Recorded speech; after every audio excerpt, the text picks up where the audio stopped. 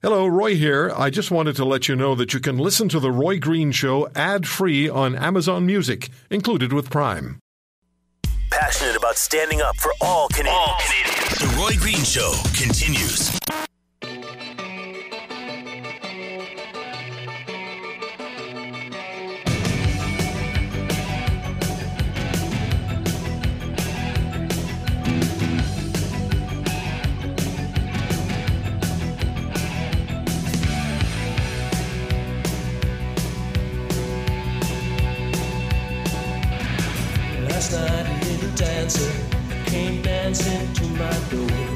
As I was preparing to speak, I began to ask myself the same question that I now know has been troubling many of you.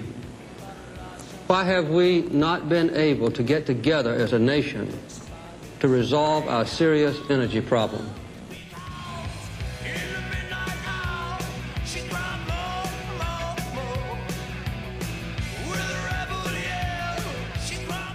That was the voice of President Jimmy Carter, and in the late 70s, and even then, or maybe particularly then, there was a lot of talk about energy problems, and then it was, there isn't enough oil.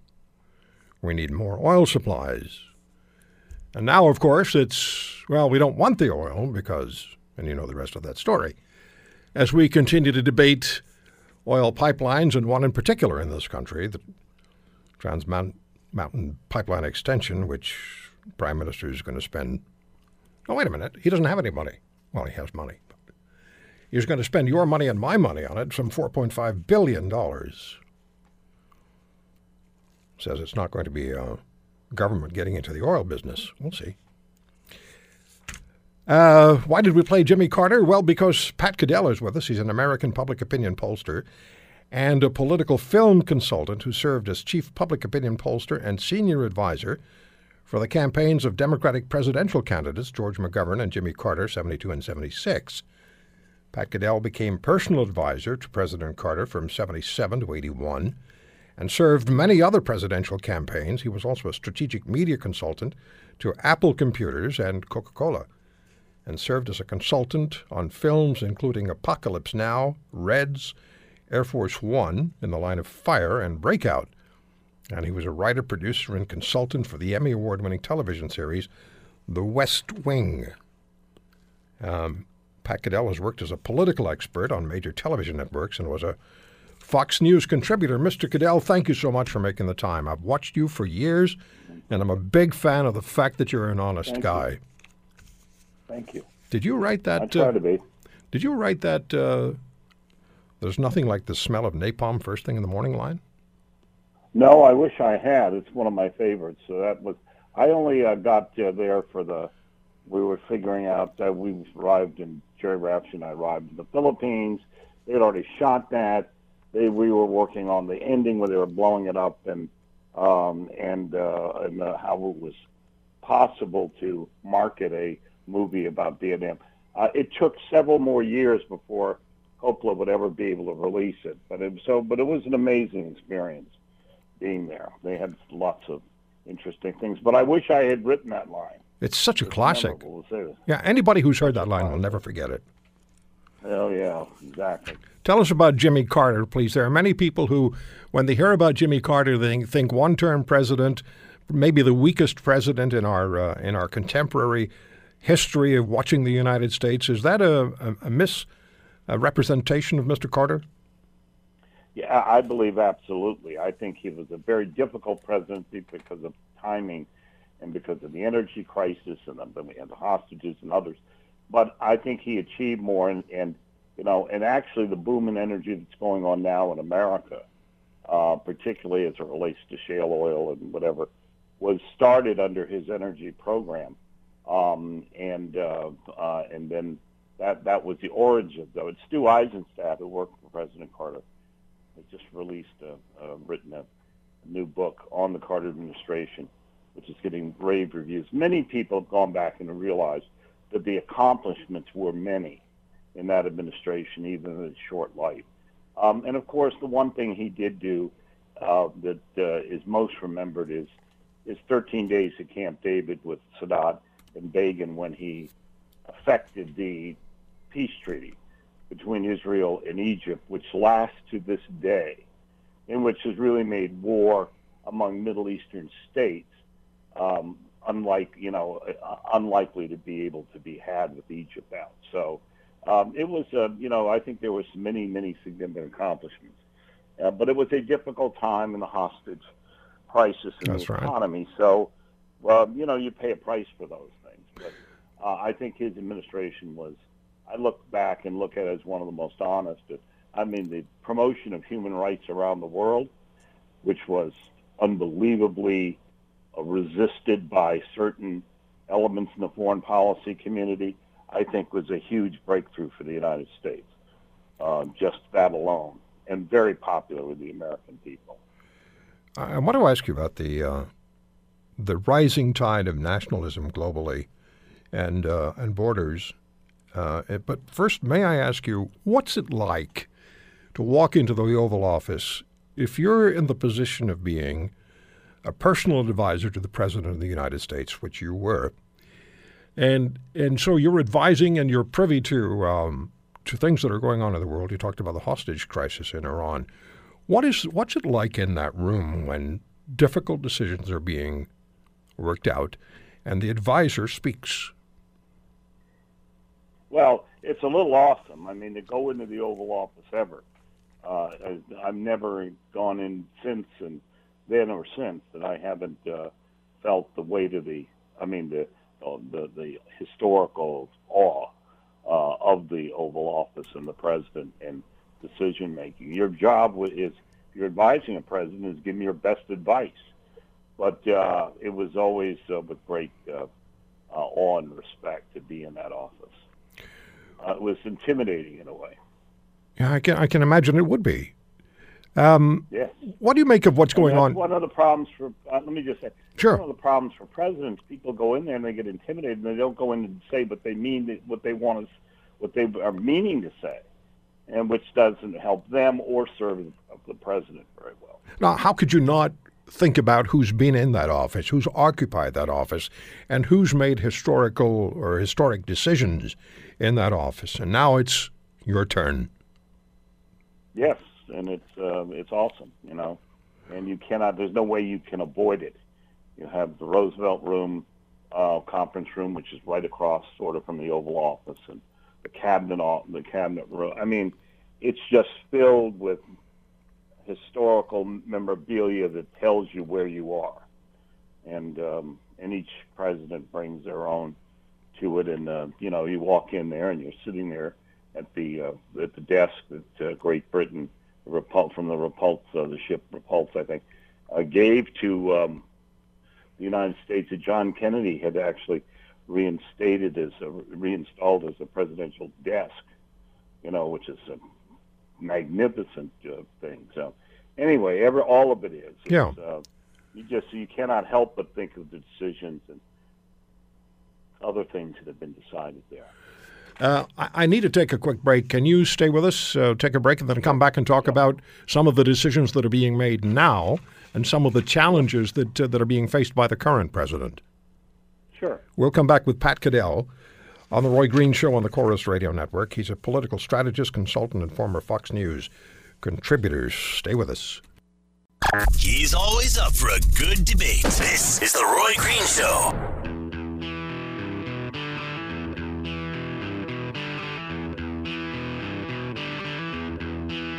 All right.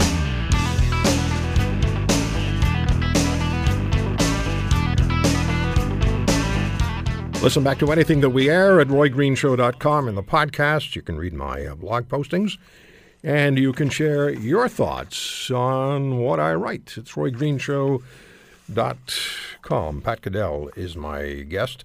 He advised over 150 political campaigns, including those of Gary Hart, Walter Mondale, Jerry Brown, Joe Biden, Edward Kennedy, Edmund Muskie, and Mario Cuomo. There's a lot of names that I remember from over the years. Mr. Caddell, when you look at Donald Trump in the chair of the president, and now one of the big fights is, are we in a global world or a globalist's world, or are we in a world where nationalism and borders matter more? See, in Europe, it seems to be more and more that the nationalists are, or the populists, if you will, are gaining significant traction, whereas many of the politicians who are in elected office seem to wish to go for the global point of view. Where's this fight going? Yes. Where's this fight going? Well, this is a crisis politically around the world, certainly in the United States and in Europe right now, between those people who in the elite wish to be more globalist, even at the expense of the effect on their country, and the rising sense of, wait a minute, we are not we the people, middle class, others are not being taken care of, but their concerns aren't met, and they're treated as though they are irrelevant. Look, I think about Europe, and we've seen this now in Italy, Slovenia, it's Hungary, everything, and Italy again is really significant, and we saw it with Brexit, which is a resistance to the EU political union, which is, I've never understood. I thought the EU common market worked pretty well, but when they extended it to a political union, which was essentially run by faceless bureaucrats in Brussels, ordering people about and doing, I suppose, whatever the Germans tell them to do, the impact, people have gotten to really resent that, and that has been particularly heightened by the immigration, the refugee flow, the unabated refugee flow into Europe, and all of the difficulties and problems that has caused, even if the media is ordered not to cover it, or if you do cover it, as we saw in Britain, you get to go to jail if you violate it's unbelievable what is happening in the world, and the assault on these countries, essentially of an invasion. This is not to put too much on it, but it reflects to me as what was stopped by the French and by various battles during the Middle Ages and later, the encroachment of Muslim states and Turkey and so forth into the Ottoman Empire, into Europe, is being done by just sitting down and surrendering. I don't believe you can avoid, you can wipe out the nationalism of countries, particularly with histories as rich and long as they are in Europe. And so we're seeing this counter movement everywhere. And it is truly a division between the elites who take care of themselves, make sure they do well, and are not affected by the policies that they institute and force on ordinary people in countries who feel they've become powerless, and they are rising back. Now, when we look at Europe, we see countries in Eastern Europe, former states within the USSR. They're the ones who seem to be closing their borders, or at least moving in that direction, with more determination than we might be seeing from other countries in the European Union. Is that a fair assessment? Yes, absolutely.